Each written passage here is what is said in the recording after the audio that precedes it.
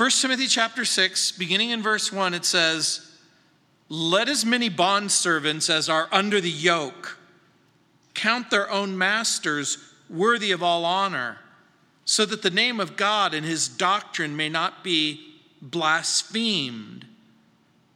And those who have believing masters, let them not despise them, because they are brethren, but rather serve them, because those who are benefited are believers and beloved. Teach and exhort these things." In the last chapter, Paul has instructed Timothy about people in the church. Paul has spent time, remember in chapter 5, in verses 1 and 2, speaking about the older saints in the church, widows in verses 3 through 16 in chapter 5, church leaders in verses 17 through 25. Paul's instructions continue, but now he's going to actually be focusing on what might be thought of as problem groups. Well, what groups might cause problems with the church? Slaves in verses 1 and 2, false teachers in verses 3 through 5, and believe it or not, the rich in verses 6 through 10.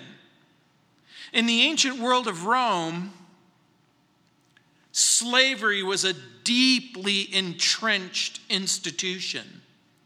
Some scholars estimated that in the Roman Empire, there might have been as many as 60 million people who were slaves. Now, let me put that in perspective to you. There's different population estimates about the first century of Rome, but in that little circle that we call the Mediterranean, there could have been as many as 120 to 200 million people. That means that roughly from 1/3 to 1/2 of the entire population of the Roman Empire were slaves. There were a growing number of freedmen. Those are former slaves. This means, again, almost certainly that no matter how you estimate it, about half of the Roman Empire were slaves. So you can imagine in the ancient world, many slaves found themselves in a place where they came into a right relationship with God in Christ. Slaves heard the gospel. They heard that their sins could be forgiven, that Jesus was the Lord, that he rose from the dead, and their hearts changed and their lives changed. And so Paul is going to argue that slaves should exercise respect towards their unsaved masters so that they might respect the name of God and the word of God. Slaves with believing masters might be tempted to take advantage of their believing masters, and so Paul warns about that as well. The New Testament has a great deal of instructions about slaves. 1 Corinthians chapter 7, verse 21. Colossians chapter 3, verse 22.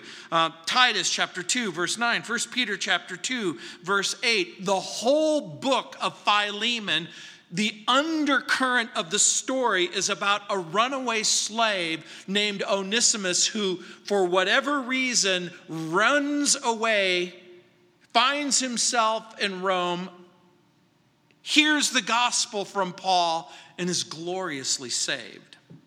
And you might think, well, wait a minute.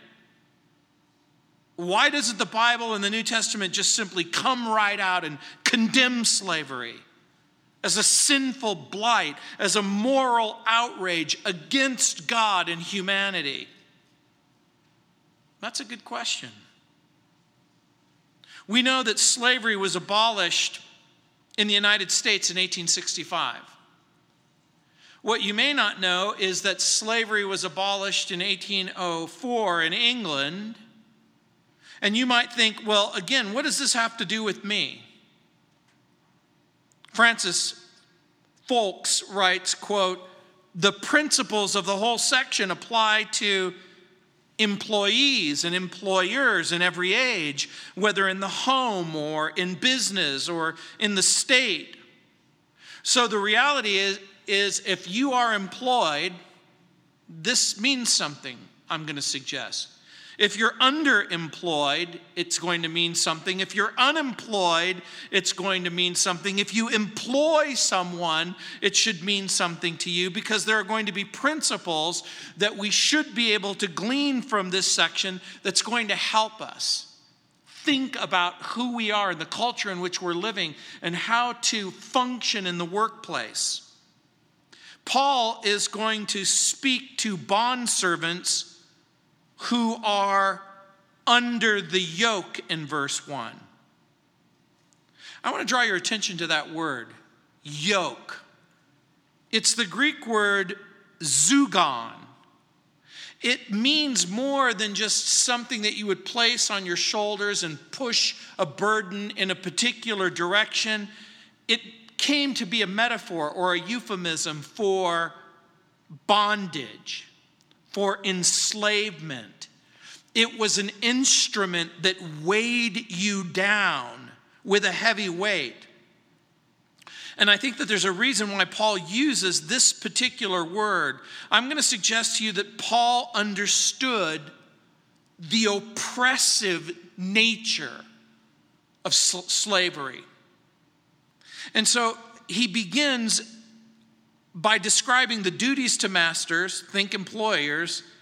In verse 1, let as many bond servants as are under the yoke count their own masters worthy of all honor, so that the name of God and his doctrine may not be blasphemed.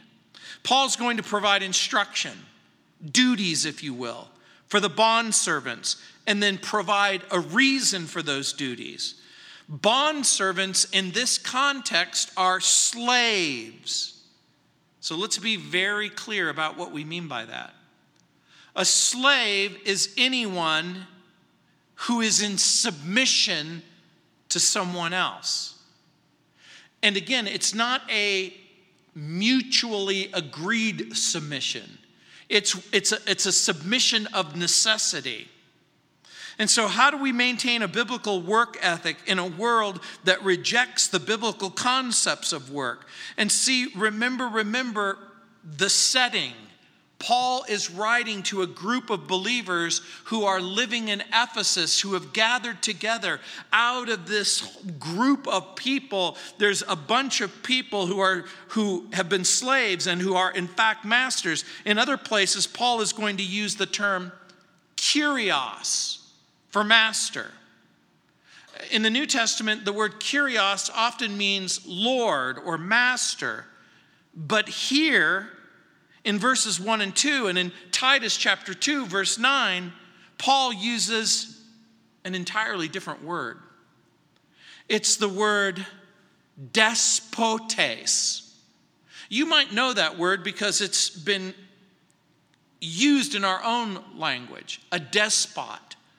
Despotes was a word that is used one other place in 1 Peter chapter 2, verse 18, and the 6 other times that it's used in the Greek New Testament, it's actually a word that is used to describe the sovereign Lord, who is the Lord of all. The Greek scholar Thayer says that the word denoted absolute ownership and uncontrolled power. I learned today that the Spanish word for master is amo.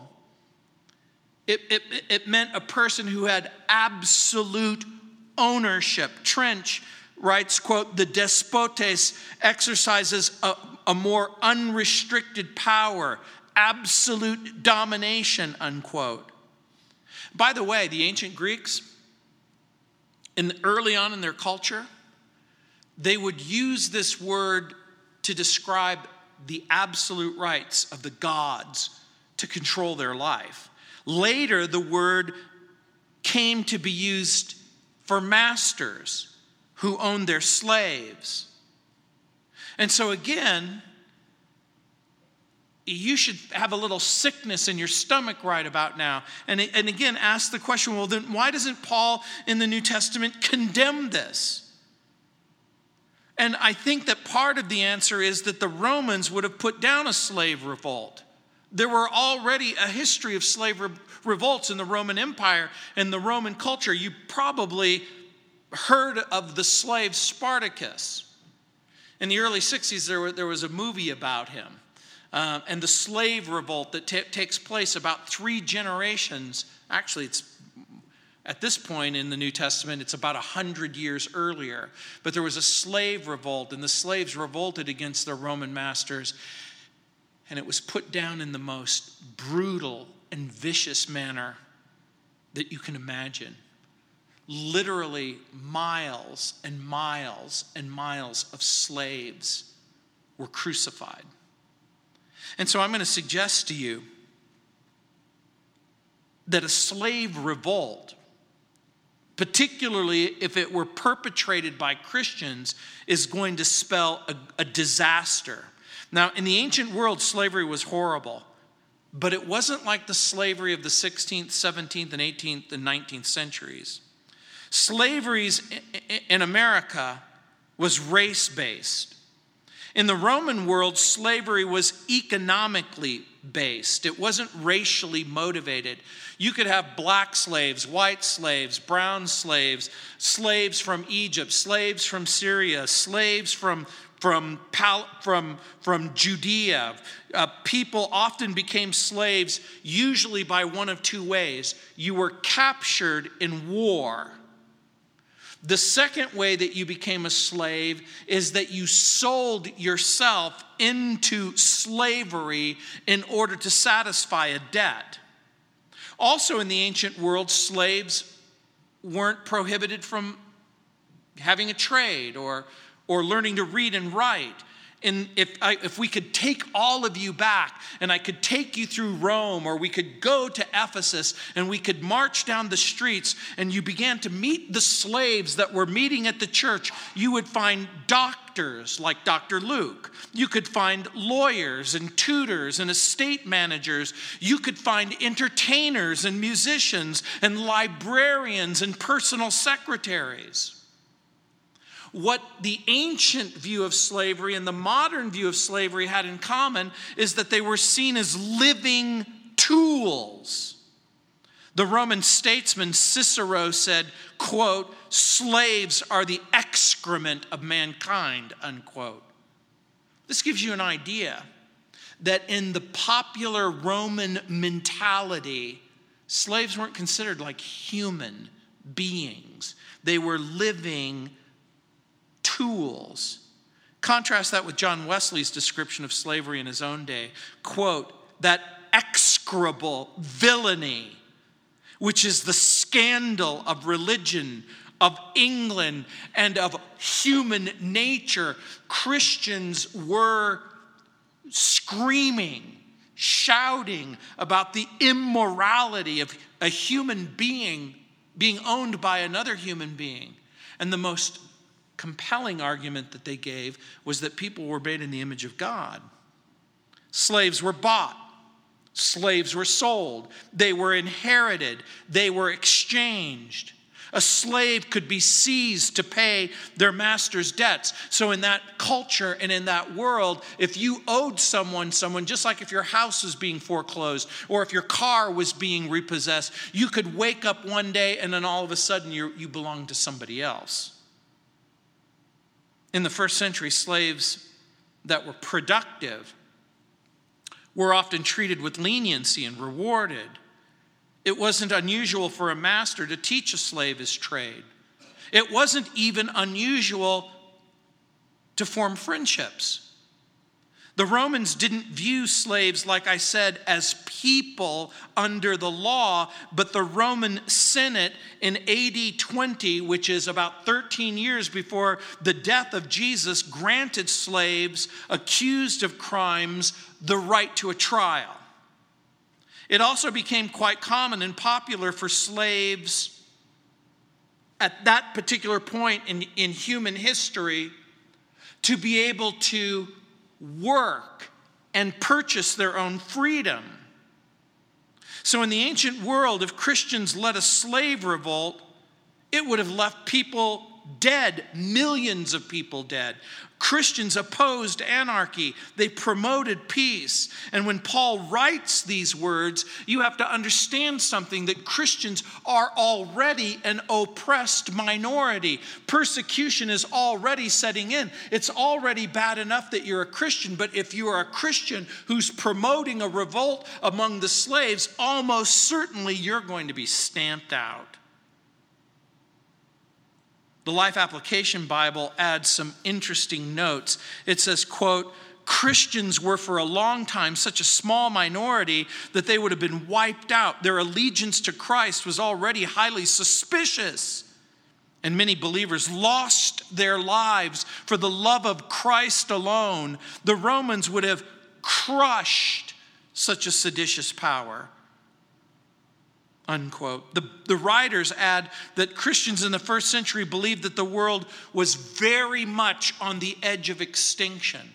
You can imagine by reading the New Testament documents, as you're reading this sense of urgency that's happening in the world, that Jesus is coming, Jesus is coming. You have to have a right relationship with God. You've got to get right with God. You need to have your sins forgiven. You need to turn from your sin. You need to receive Christ. So you can imagine the highest priority would have been the gospel. And the problem of personal sin was seen as far more important than social or cultural justice. So Paul will attack the problem by providing a biblical worldview on what it means to be human. Slavery is a satanic device that was meant to destroy people. Slavery is a satanic destructive system that were meant to destroy people physically and emotionally and financially and eventually spiritually. And so his strategy is supernatural. It's inspired by the Holy Spirit. How are we going to deal with this horrible problem? It's going to require a change of mind. And it's going to require a change of heart. There are still vestiges of the wickedness that slavery has brought on our own culture and our own society. We live in a country that's very, very deeply divided, and there are people of color who have experienced unbelievable difficulties. And so it was asked to me today, even on the radio, well, what are we going to do? What do we have to do about these deeply entrenched problems that we face? And I'm going to suggest to you, again, just like in the first century, it's going to require a change of mind and a change of heart. We know that slavery was outlawed, but we also know that it continues to exist. In the past, it was motivated in the first century primarily by economics. In the not too distant past, it was motivated by race and economics. And again, in the present, it's also motivated by economics, race, religion, and sexual gratification. Don't kid yourself. In the Sudan, in Somalia, in parts of India, in Bangladesh, in parts of Asia, there are people who are enslaving other people right at this very moment. And they're doing it for economic reasons. They're doing it for racial reasons. They're doing it for religious reasons. They're doing it for sexual gratification reasons. But you know what all of them have in common? They all fall short of a biblical worldview. All of them either trivialize or fail to take into consideration what the Bible says about what it means to be human, what it means to be made in the image of God, and what it means to be treated with dignity and respect. Abraham Lincoln famously said, Whenever I hear of anyone arguing for slavery, I feel a strong impulse to see it tried on him personally. Slavery has never been a good thing, and it never will be. Paul's, like I said, Holy Spirit strategy, we have to have a change of mind. We have to have a change of heart.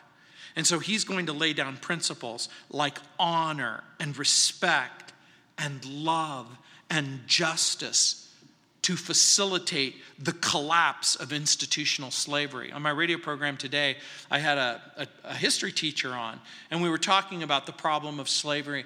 And I said to him, do you know how the problem of slavery was eventually resolved in the Roman Empire? He said, my specialty is American history. He goes, I'm going to leave that to you. And I go, I'll tell you how it collapsed. In the 3rd century, there was a vicious horror of an emperor named Diocletian. He was an emperor who was committed to destroying Christians and Christianity. But he also freed the slaves. But not for the reason that you might think. Remember, by this time, half of the empire are slaves. And you know what slaves didn't do? They didn't pay taxes. And they were on the verge of an economic collapse. And so with the single stroke of a pen, Diocletian freed all of the slaves and doubled the tax income revenue base. And it meant that the Roman Empire was able to go forward for 400 more years. But it wasn't anything noble. It wasn't because the dignity of what it means to be made in the image of God was promoted by Diocletian. It was purely economic. And of course, Paul will note that when a slave receives Jesus as their Savior, there's an immediate spiritual equality among all believers. Remember in Galatians chapter 3, verse 28, Paul writes, there is neither Jew nor Greek. There is neither slave nor free. There is neither male nor female, for you are all one in Christ Jesus. Now, remember, this passage in Galatians chapter 3, verse 28 isn't for a moment differentiate or suggesting that there's no such thing as a Jew, or that there's no such thing as a Greek, or there's no such thing as a slave, that there's no such thing as a free person, that there's no such thing as a male, and that there's no such thing as a female. What he's arguing is that these distinctions become irrelevant spiritually because you've been born again by the power of the Holy Spirit. Jesus has changed you. Think about what a radical statement that is. Think about how radical it is to say, God in Christ has made you all equally liberated before the Father. In love, your sin is forgiven and you've been reconciled to Him. In the Expositor's Greek Testament, there's a summary that's offered about how Christianity went about destroying slavery. The writer says, quote, here as elsewhere in the New Testament, slavery is accepted as an existing institution which is neither formally condemned or approved. There is nothing to prompt revolutionary action or to encourage repudiation of the position. The institution is left to be undermined and removed by the gradual operation of the great Christian principles of the equality of men in the sight of God, the common Christian brotherhood, the spiritual freedom of the Christian man, the lordship of Christ to which every other lordship is subordinate. So what was the result? The New Testament writers were going to make it impossible for Christian slave owners to continue in abusive behavior or refusing to take into consideration what God has done in Christ spiritually. Do you know why this is important? Because in this culture, in this society, imagine the believers in Ephesus begin to gather and they begin to pray and they begin to worship. And then all of a sudden it becomes quite clear that one of the people in the group who is a slave, that God's calling him to be the pastor of the church. He is a gifted person who God has gifted and equipped in order to be the leader of the church. And now the slave is the one who is the servant to the entire church. And there's the master sitting in the seat, and the master's going, wait a minute, I own you. You're my tool. But all of a sudden, there's this shift that begins to take place in mind and in heart. And what does this have to do with us? And what does it have to do with employment or employees? Well, again, I think we're going to be able to apply some of these things to ourselves and what it means to work in the workplace. Paul's context is slaves and masters. But in our culture and society, and again, you don't have to participate if you don't want to. But if you want to, by all means, participate. How many of you have a job? Raise your hand. Look around. How many of you have a job because you have to have a job? One of you. How many of you would quit your job if you had $10 million and you could live off the interest? Look at all the hands go up. Look at all the hands go up. The reason why this becomes important is it gives us an opportunity to not just think about our work and what we do, but to think about our work from God's perspective, from a biblical perspective. And so it's okay for you to ask yourself this question: how do I see myself as a person who works? Is work a punishment for debt? Is it a necessary evil?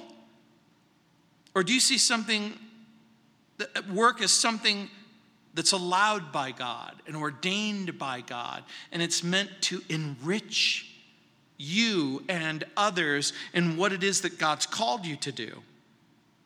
And so now, having said all of that, we get to go to verse number 2. Our duties to Christian masters. Look what it says: and those who have believing masters, let them not despise them because they are brethren, but rather serve them because those who are benefited are believers and beloved. Teach and exhort these things. What was Timothy to teach and exhort? He's to teach and exhort. I'm going to suggest to you what it says in verse 1.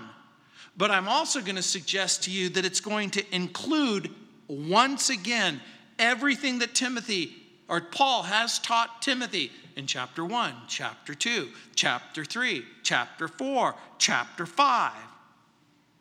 Whatever else it means, Paul expects Timothy to think about what Paul is saying and to implement it in the church. What's the minimum it has to mean? Slaves are to respect and honor their masters. Now again, Paul doesn't see honoring and respecting masters as a means to support the evil institution of slavery, but rather as a way to avoid reproach for the gospel.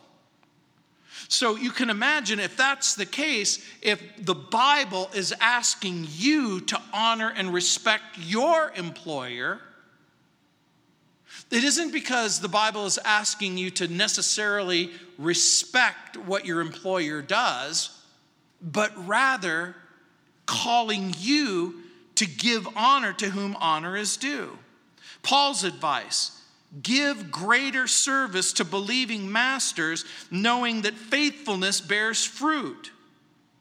So Paul's argument is, again, in order to contrast the slave who's thinking in their mind or in their heart, I don't have to do what is required of me because my master is a Christian and shouldn't have that expectation. And Paul's going to refute that. Do you have the privilege of working for a Christian employer? Well, if you do, it isn't supposed to be an excuse to reduce your effort. Paul is going to say, this should cause you to increase your effort. Again, Paul seems to think that the greatest temptation that the Christian slave faced with a believing master was to despise the master. Slaves weren't to use Christ as an excuse for dishonor or disrespect. And we can never use God, Christ, the Bible as an excuse for not doing our job and doing it appropriately and doing it enthusiastically and doing it with competence. So Paul uses the term believing masters. And when he uses the term believing masters, we're left with the impression that he means a master who is faithful to Christ and the things of Christ and the teachings of Christ. Why would we come to that conclusion? Because he's also going to refer to him as beloved. That is, a person who benefits. They're beloved and they benefit from the slave service. And so you can imagine that in the ancient world, people might find excuses not to work or slack off in their work, that a believing master should understand and be less likely to reprimand, discipline, punish bad behavior. You might work for an employer who happens to be a Christian, and it's your job to answer phones or to do whatever it is that you're doing, and you happen to be talking to someone at work, and you're talking about the Bible, and you're talking about Jesus, and you're talking about what would otherwise be good, God-honoring stuff, and your employer comes to you and says, "Go back to work. I thought you were a Christian. Can't you see our Bibles open and we're talking about Jesus? I pay you to sell cars. I pay you to make a widget. I pay you to do whatever it is that I pay you to do." Now, don't get me wrong. Are there times, appropriate times, on your down times, on your break times? Are there times when you can be a witness and do Christian things wherever it is that you happen to be working? Of course, but you can never use Christ and Christianity as an excuse to do anything other than a great job. By the way, does it shock you or surprise you that in the ancient world, people found excuses for not doing a great job? This should remind you of something, that people in every age and in every generation have difficulties. Now, again, I want you to imagine a world where the master and the slave attend the same church. Is it possible that that's going to create a conflict? Now imagine you're at a church and you work and your boss shows up at your church. And you look at your boss and you go, "I had no idea you were a Christian." Or worse, your boss looks at you and said, "I had no idea that you were a Christian." You know, I think that there's an ongoing principle that we can glean. If the people closest to you don't know that you're a Christian, you have every reason to believe that you may not be a Christian.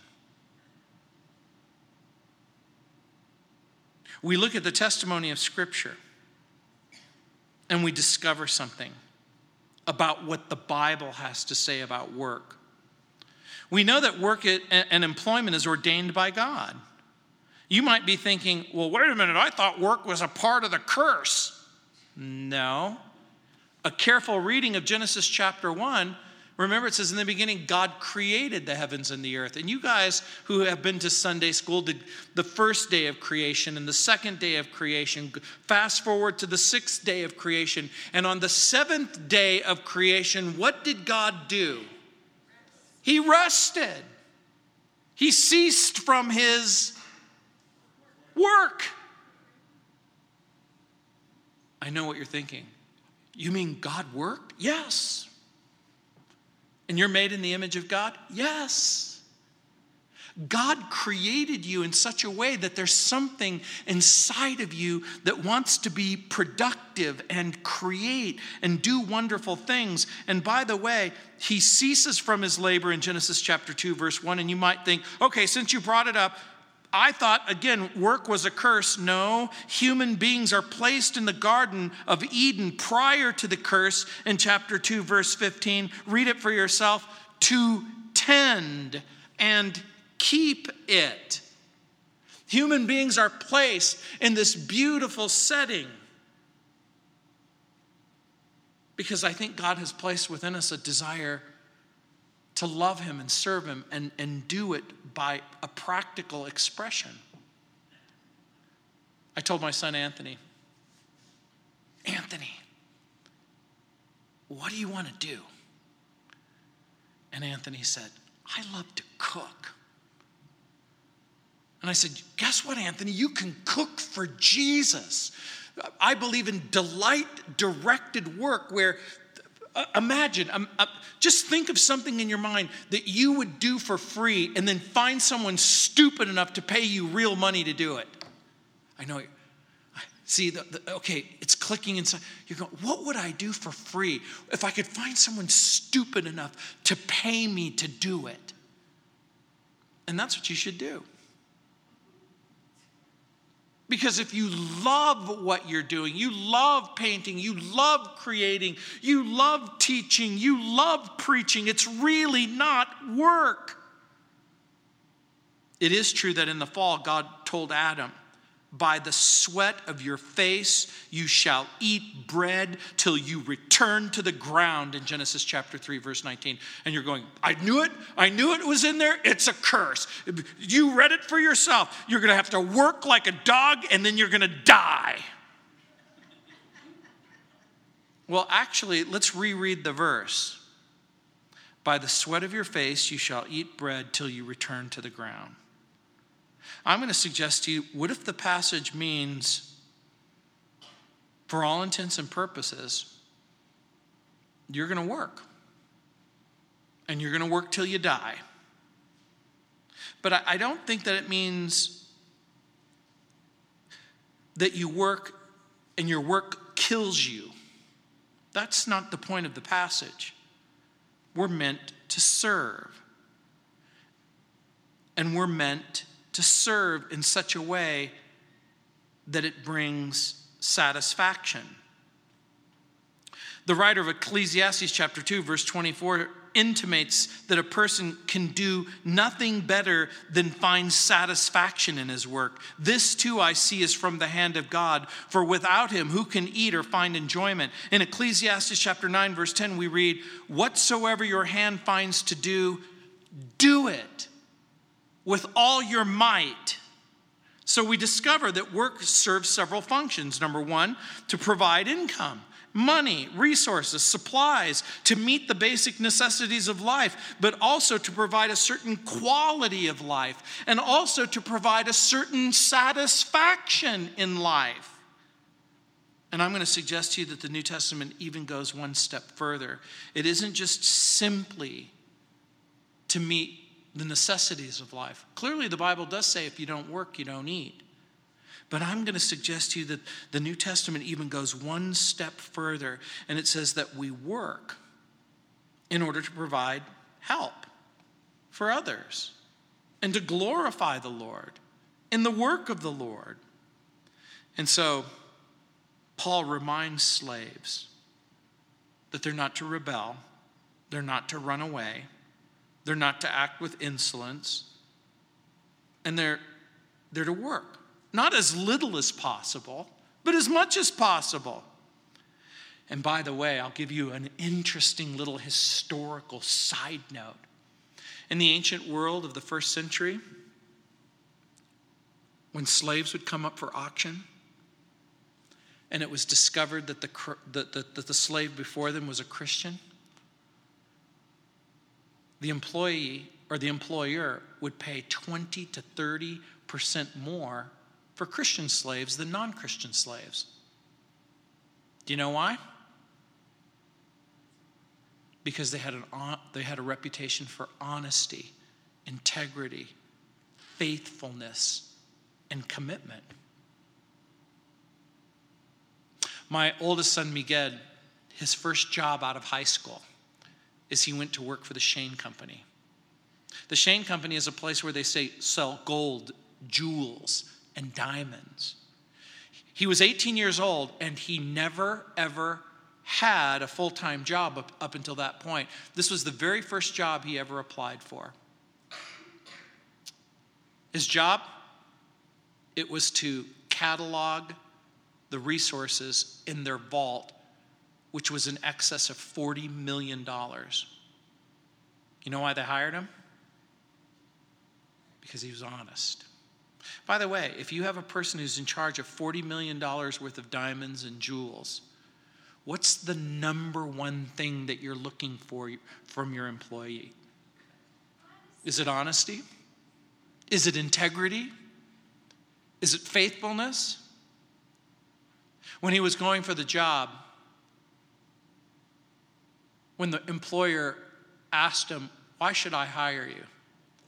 his answer was, "Because I swear to you, I'll never steal from you, ever." You see, Christians are supposed to enjoy a reputation for honesty, fidelity, and integrity. So again, Paul's instructions seem to focus on honoring God. We're going to do this so that we can honor God. Why else are we doing it? So that we can witness for Christ. Why else are we doing it? So that we can bring glory to the gospel. If slaves are to serve their masters honestly, in obedience and integrity, it means that you're going to have to act with honesty and integrity. So Paul's instructions help us to understand that work isn't just simply work. It's obedience to the Lord. Work should be honorable, legal, biblical, ethical. I've told you guys before, my father on his income tax return under occupation, he would write legitimate businessman. And I would say, "Dad, that's kind of a red flag." He goes, "But it's true, it's 100% legit. Well, what you want from me?" If you have to actually spell it out, the chances are that's going to bring about suspicion. Paul, writing to the Corinthians in chapter 10, verse 31, says, "Therefore, whatever you do, whether you eat or drink, do it to the glory of God." Let me close with this. Work becomes worship when it's done for Christ. Work becomes worship when it's done for Christ. John Burroughs writes, "For anything worth having, one must pay the price. And the price is always work, patience, love, sacrifice," unquote. Someone wrote, "I cannot work my soul to save, for that my Lord hath done.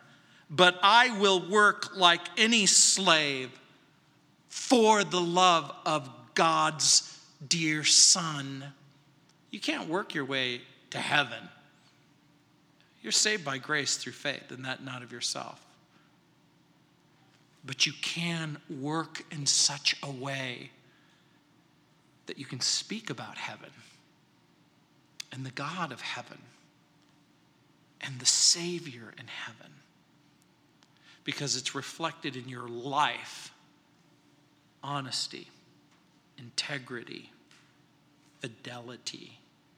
Let's pray. Heavenly Father, thanks for this time. And again, Lord, I pray for each and every person who's listening. Some who are listening online, or they're listening on the internet, Lord, and they're hurt, and they're unemployed, or they're underemployed, or they're living in this financial pit of darkness, slaves to debt, slaves to passion, slaves to the past.